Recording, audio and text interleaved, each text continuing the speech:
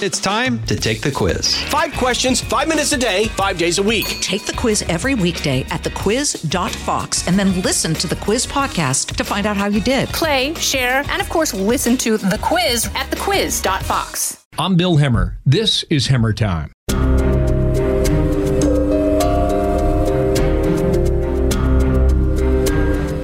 Trey Yingst, our correspondent in Kabul, Afghanistan. Welcome to the program, Trey. Bill, thanks for having me.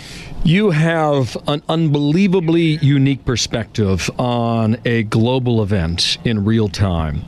And for the sake of our conversation, I want the audience to know that oftentimes on TV, we do not have the time to allow you to tell us the stories behind the scenes. And that's what this conversation is all about today. And I want to begin, Trey.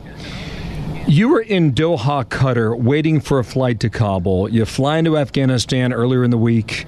The Taliban meets you at the airport. What do you recall from that arrival? Let's start there. Yeah, we arrived in Afghanistan earlier this week, and I remember looking out the window of the airplane at the Kabul International Airport and seeing a convoy of SUVs and pickup trucks with a big white Taliban flag on the runway. The first humans that I saw this time on the ground in Afghanistan, Taliban fighters.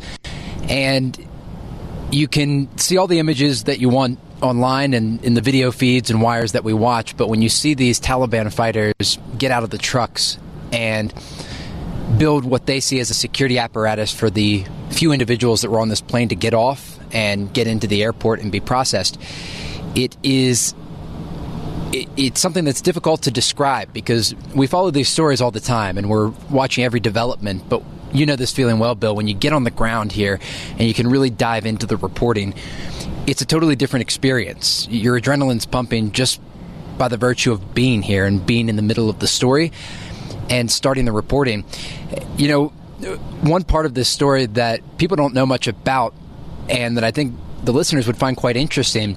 To get into Afghanistan right now, it's extremely difficult. The Hamid Karzai International Airport, now referred to by the Taliban as simply the Kabul International Airport, is basically isolated. There are a few charter flights a week coming in right now following the Taliban takeover. It's been just over a month since the group took control of Afghanistan.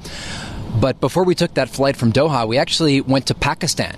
And we flew from Doha to Islamabad and then went to a smaller city called Peshawar near the border, and we were looking at options to get into Afghanistan from Pakistan. And when we got the call that this flight was going to happen, it's actually quite a thrilling story. We drove through the middle of the night to get to the airport in Islamabad and back to Doha. It was about a 5-hour window that we had to catch this 3:50 a.m. flight local time.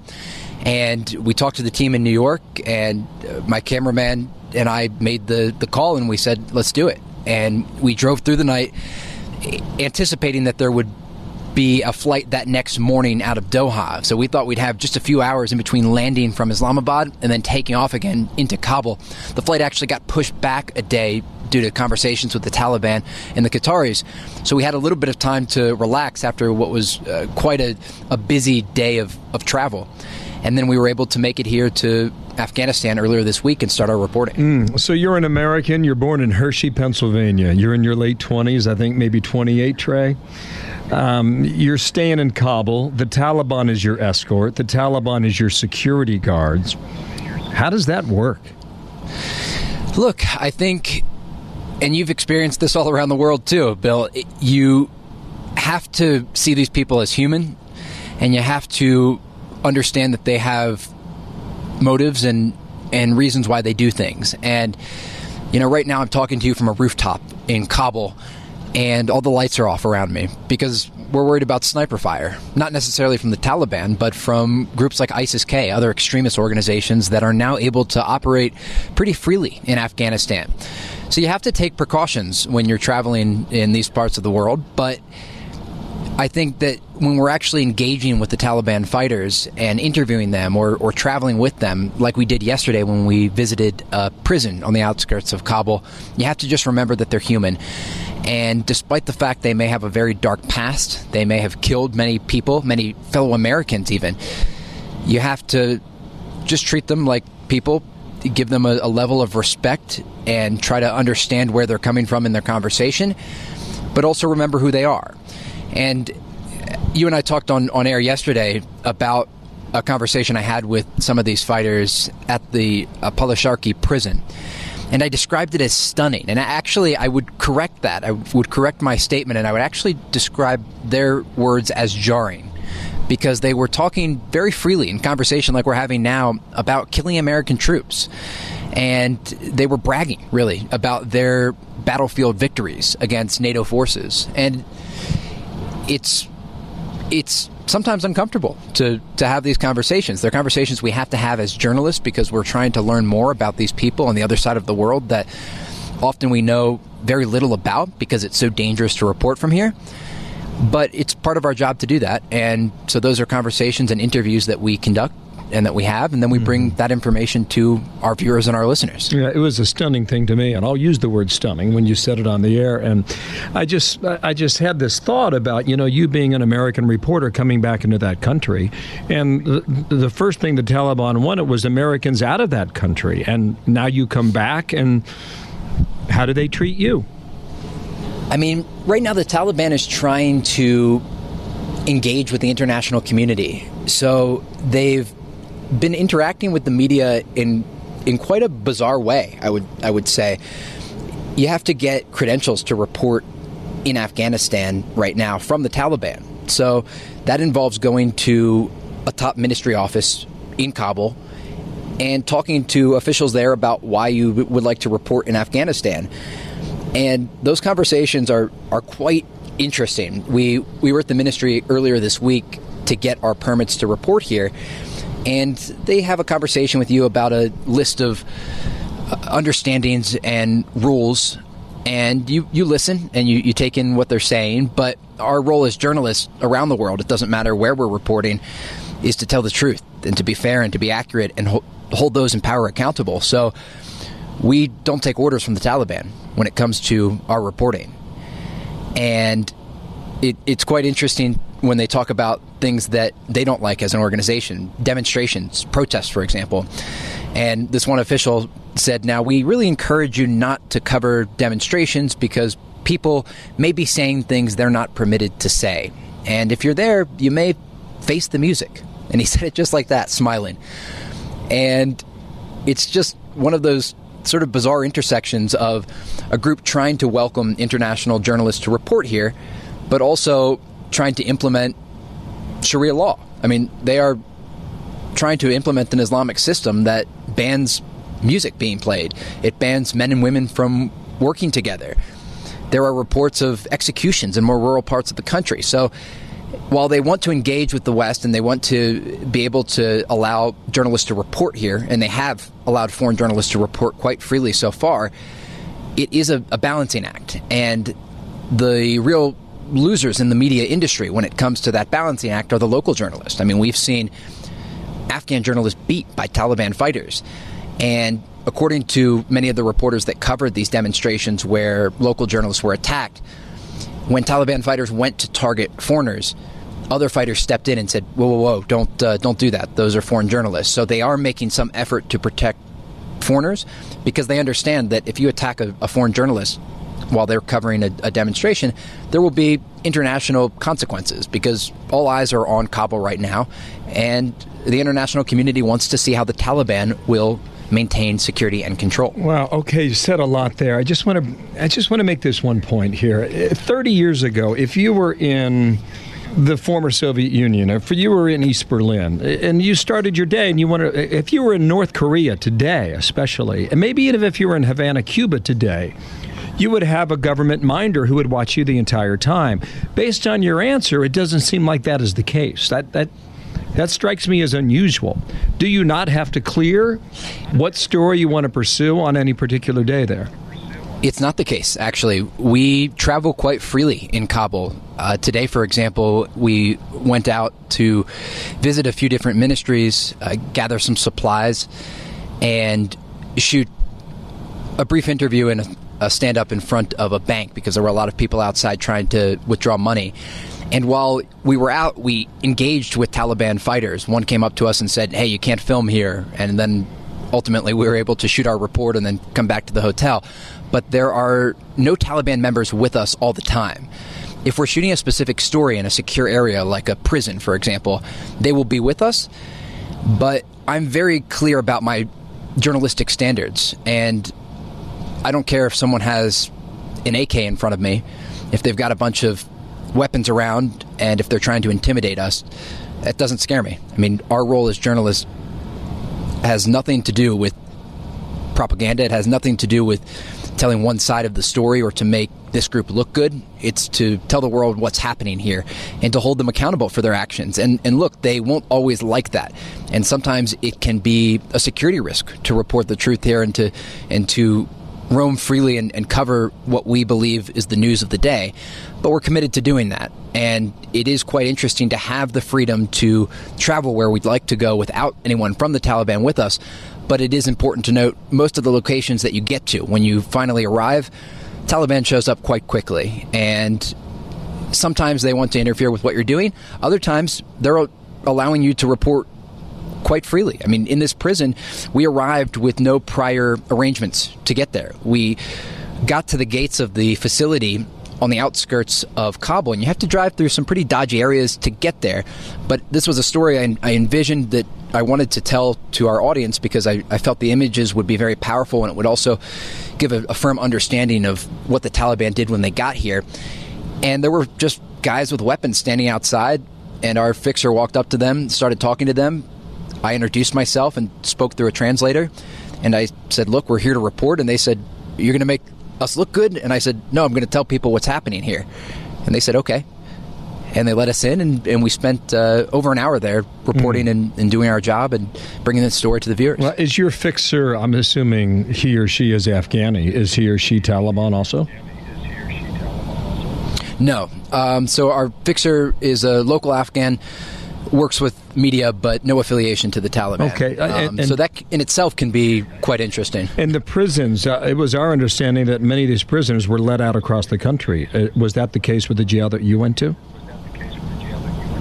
Yeah, it was. There were thousands of Taliban fighters at the Polisharki prison where we were. They were all released when the Taliban came into Kabul and took over. The prison right now has some small criminals, people who were arrested for stealing or maybe assault, but no large murderers or terrorists like previously you would have seen in a prison like this. And it was like this across the country. I mean, the Bagram Air Base prison had Al-Qaeda fighters and Daesh, ISIS militants, and they were all let out when the Taliban made their way through Afghanistan. I've seen some videos online just about every day this week. It's difficult to verify, but if indeed they're true and they're taking place in the countryside outside of Kabul, or even in Kabul sometimes, it's a brutal picture. And I see women get whipped on the street, broad daylight. It's just, do you encounter women on the job or on the street or on a story? There are very few women out in Kabul. You see them, but if you see a woman in Kabul, she either has a hijab on or a burqa. I think part of it is just fear. The people here know the reality, and the images that you and I have seen, they've also seen, and they are fearful. If they go out, they could be one of those women who are beat or told to go home simply, told to leave university or their job. And so that is quite a unique scenario.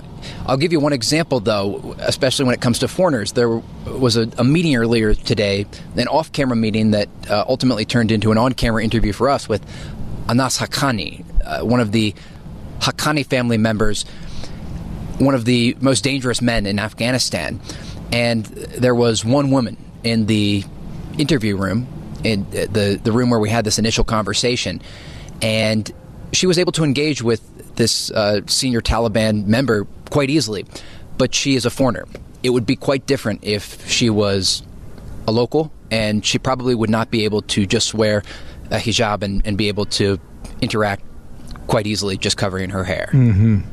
Well, in 2001, going back 20 years, I read where less than 5% of the country had electricity, and today 100% of Afghanistan does. Which, if that is the case, that is remarkable. And many of them use ATM machines now.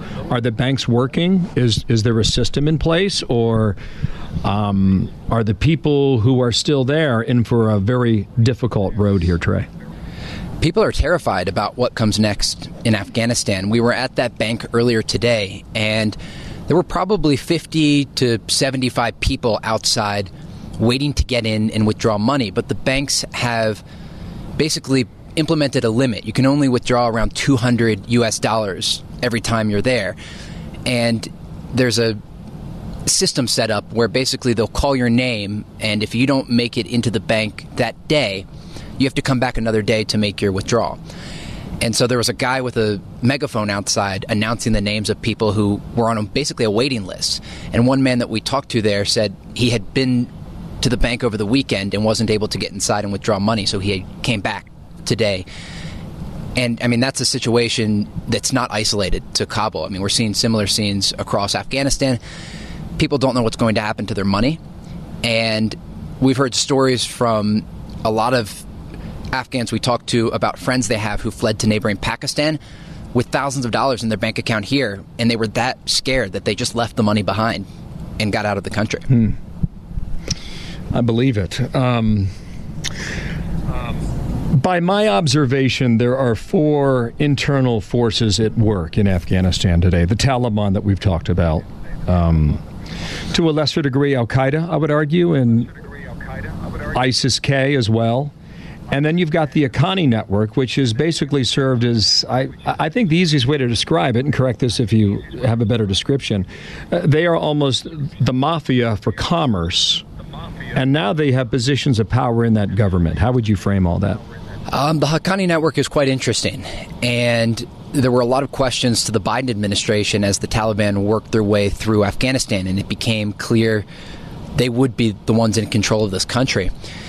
I remember Ned Price, the State Department spokesman, was asked about this very question, and he said, well, the Biden administration is looking at the differences between the Haqqani network and the Taliban. Basically, he didn't want to talk about this being a very dangerous faction of the Taliban. And I'll give you the interview that we had today with Anas Haqqani, one of the younger members of the family. He's 28 years old, and he is responsible for hundreds of suicide bombings, the man directly responsible for ordering them. And that really gives you a sense of who now has power in this country. I mean, there are moderate Taliban members here, but there are also very extreme members. And even in our interview, I mean, you heard this in our report on Fox News Channel, he talked about the fact that Afghans wanted the Americans out so badly, that's why they were launching suicide attacks.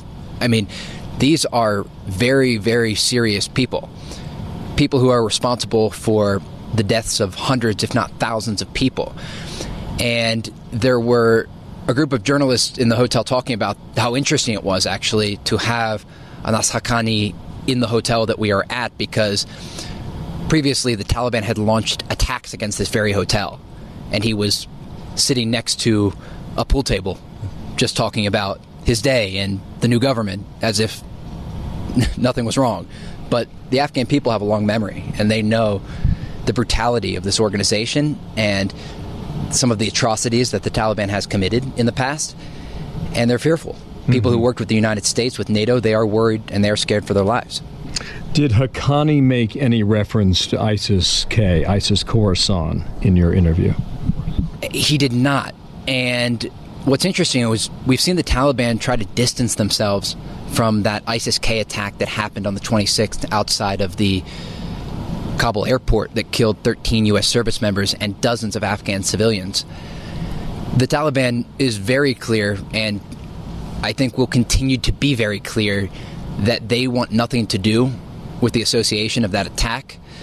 They very quickly came out with a statement after it happened, blaming the Americans for allowing this bomber into that part of the airport.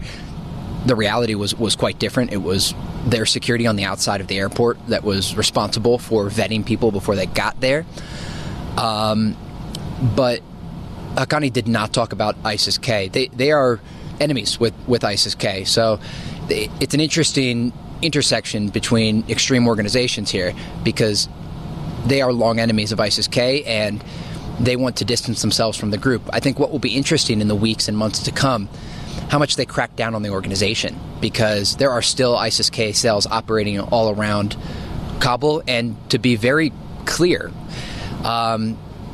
without describing the types of attacks that worry me, because I don't want to give terrorists any ideas, the biggest fear as a foreign journalist that I have operating and reporting in Kabul is actually not the Taliban. It's groups like ISIS-K. It's these sleeper cells that operate around the city that could target foreigners, and that, I think, is the biggest threat right now to the journalists that are operating in Afghanistan and also the foreigners that were left behind. Mm-hmm. I didn't want to say it. You did it for me. I trust you have the best security possible given the current circumstances. How many other media outlets are there working nearby or in your hotel, or how many people are there from the Western world? There's a handful of Western media here, and they're able to operate. Like I said, the Taliban has been actually quite accommodating to foreign journalists when it comes to travel. It was interesting hearing Haqqani earlier today speak off camera to these journalists. It was on the record, but off camera. And he said through his translator, everyone sort of chuckled, "Hey, if you need anything, we can provide security for you." And I mean, a lot of these journalists have been covering this story for a long time. They know the Haqqani family well, but he was serious. They would like to show foreign journalists other parts of Afghanistan. And we found a similar experience when we were in that prison. They were not threatening to us. They were allowing us to operate freely and do our job as reporters, despite the fact that you have these interactions and these conversations that can be uncomfortable sometimes when they ask you, "Hey, are you going to report positively about us?" And you have to explain, "No, that's not our role as journalists, but we will report fairly and accurately." But when it comes to foreigners here, there are still a small group of foreign journalists operating in Afghanistan. I think that group will continue to get smaller as international attention shifts away, as it does with every major story around the world. But I think that we have a responsibility as journalists who were covering this story before the Taliban took over, through the Taliban takeover of the country, and after, to continue to give a voice to those here who don't have a voice, to hold the government, the Taliban government, accountable for their actions, and to make sure that we are shining lights on what unfortunately appear to be human rights atrocities that are starting to happen across Afghanistan. Yeah, it's a remarkable story. You're listening to Trey Yingst, our foreign correspondent, Fox News Channel, embedded in Kabul, Afghanistan. Our conversation continues next.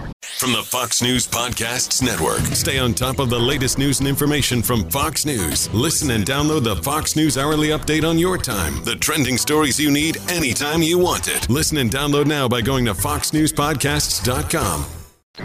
Back with Hammer Time and Trey Yingst. Trey, thank you so much for your time. This conversation, a lot of listeners will be hearing it over the weekend, and we are discussing this on a Thursday afternoon. And so many thoughts come to my mind when I hear you talk about the Taliban and describe them. And what they want the world to think is that they're Taliban 2.0. You've been back there for a week to watch it. Is it 2.0 or not? Look, I think this Taliban would like to be considered a new version of itself. I think some of the interactions that we are seeing are different from the past Taliban. We're not so far seeing the types of interactions with foreigners, for example, that we saw in the past. I mean, previously the idea of Americans sitting down in a room with a senior member of the Taliban just would have been unheard of. I mean, America was in Afghanistan for 20 years, primarily fighting the Taliban alongside the Afghan security forces. And so you're seeing those types of interactions that are new. I think the Taliban understands that they will be isolated by the international community if they commit broad human rights abuses. So they're making attempts to at least appear like they will turn over a new leaf. But I think what really struck me when I had a conversation with a local here, and he said to me very helplessly, he said, they don't know what's happening outside of Kabul. They don't know. And he was talking about the West, the Americans, the Europeans, because we actually don't know what's happening in a lot of these other cities. Herat, Kandahar, the second and third largest cities in Afghanistan, but a lot of the smaller places that media simply can't get to, or there isn't a large enough press corps on the ground to get to. And the limited reports that we are seeing out of these places are quite concerning. People being executed. Afghan pilots being targeted by the Taliban. The rule of law is far less stable outside of Kabul, and we know that. If there are opportunities to get out of Kabul and report in these areas, we will. But look, as accommodating as the Taliban claims they would like to be to reporters, no organization around the world, and we have reported in places like Lebanon, Iraq, Gaza, no organization that is operating in a fashion like the Taliban is operating wants there to be a spotlight shined in their darkest areas. And so I think we have to keep that in mind when the Taliban says, well, we're looking for a new version of ourselves in Afghanistan. That may be the case in part in Kabul, but the rest of the country will have a different story. Just a few more questions, Trey. The chaos in Kabul played on our TV screens here in the United States prominently toward the end of August, for several weeks actually.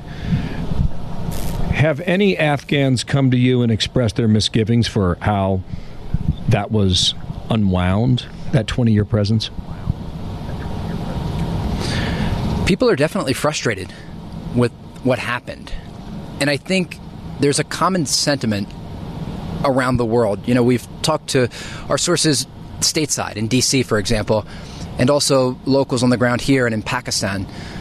And there isn't necessarily a criticism that you hear often about if American troops should have gotten out of Afghanistan. It's how American troops left Afghanistan.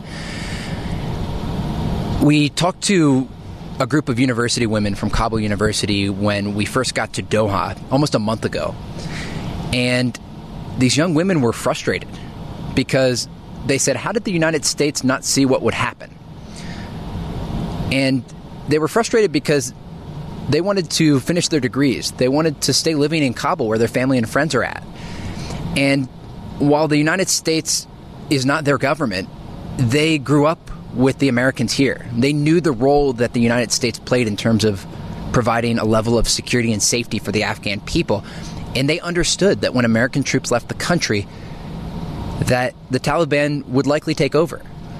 And these young women described the feeling as being nauseous, sick to their stomachs, knowing that once American forces left Afghanistan, it would be basically a free-for-all. And I don't think anyone thought that the Afghan security forces would give up as quickly as they did. I think everyone was caught off guard, from the top levels of the Biden administration and the military brass in the United States to the average Afghan. I mean, people that you talk to here describe this free-for-all. And actually, this is quite interesting. I'll give you a few of the stories that we gathered on the streets today that we really haven't brought into our reporting, but actually paint a really interesting picture about the days after the Taliban took over. We all remember those images from the airport in Kabul of American military planes taking off, people clinging to the outside of these flights trying to get out of Afghanistan.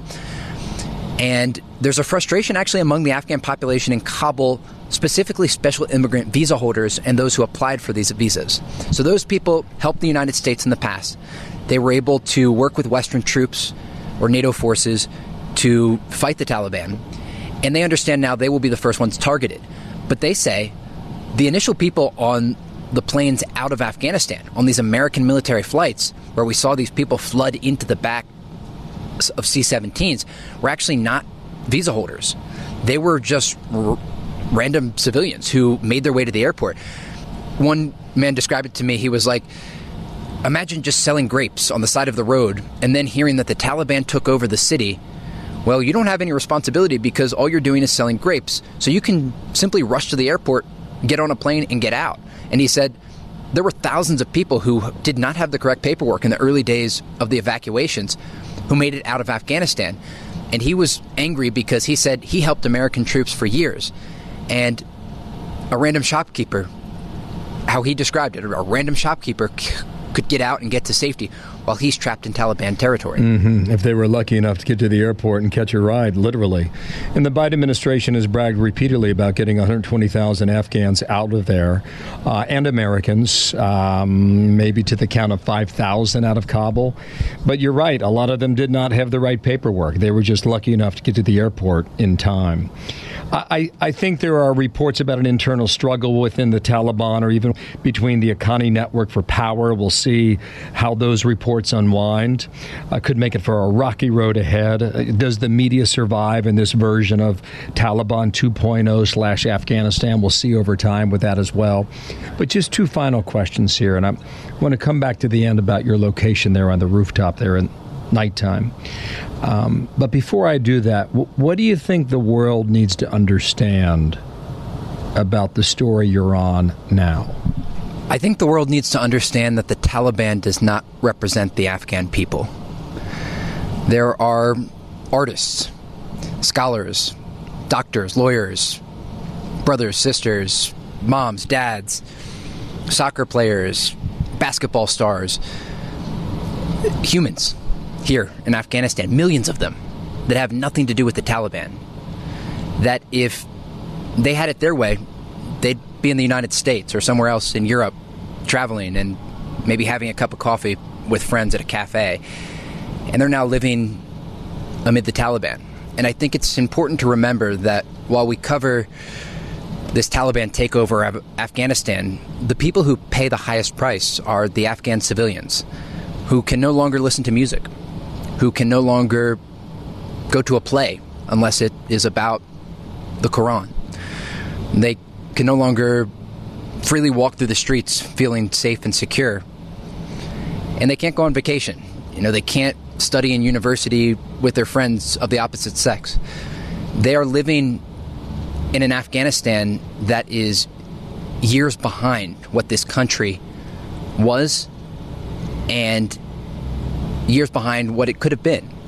And it's really, the only way to describe it is it's sad, because dreams were literally crushed and taken from people overnight. And there's nothing that really the world can do. There's nothing that the world can do for the millions of these people. There's a level of support that can be provided, a level of humanitarian support that can be given to the Afghan people, but that's simply for surviving, not for thriving and not for living. Wow, it's so profound the way you describe it, too. And in a country of 38 million people, I read we're fewer than 100,000 are members of the Taliban. If that's the case, they're in a severe minority, but they have the power, as you describe. Are those numbers accurate, by the way? Yeah, those numbers are accurate. It's tens of thousands of Taliban fighters and millions of civilians. Some who do support the Taliban, but many who do not. Yeah. To close our conversation, Trey, thank you for your time. My best to you and our colleagues there who are working to bring us a story that unfolds literally by the hour still. But you described at the beginning of our conversation standing on top of a rooftop in the dark for fear of sniper fire. As you look out right now, what do you see there in Kabul? What is the scene as night has fallen there? I imagine it's 7 or 8 o'clock in the evening now. Yeah, there's a hillside with many lights on it and a mosque off to my right. You can hear the chatter of some people in a market right across the street from where we're doing our reports. But it's pretty quiet, actually. The scene across Kabul is very different from the days when the Taliban took over. There were images and video of gunfire into the air, celebration as the Taliban basically made their way into the Panjshir province, one of the last areas held by opposition and resistance fighters. Those scenes are no more. I mean, right now Kabul is eerily quiet because the Taliban is in control and they bring a level of security to the Afghan capital, but that security comes at an extremely, extremely high price. And you will hear this over and over again from the Taliban. Tomorrow morning, you'll see many Taliban fighters making their way to mosques across the city, laying down their weapons to pray. But it is not a free society anymore. The people that we talked about a little bit earlier, Bill, the people who had dreams and on a night 2 months ago in the Afghan capital might be out at a cafe with their friends, having fun, listening to the latest Western pop song that came out, will no longer be able to do that. And if they'd like to, they may be arrested, tortured, and even killed. And that's the reality that the Afghan people now face with the Taliban in control. Trey, you be well, okay? Be safe, and best to all of our colleagues there working that story in Kabul. Trey Yingst, Fox News foreign correspondent. Thank you. Thank you. I'm Bill Hemmer. This is Hemmer Time. Hi, everybody. It's Brian Kilmeade. I want you to join me weekdays at 9 a.m. East as we break down the biggest stories of the day with some of the biggest newsmakers and, of course, what you think. Listen live or get the podcast now at BrianKilmeadeShow.com.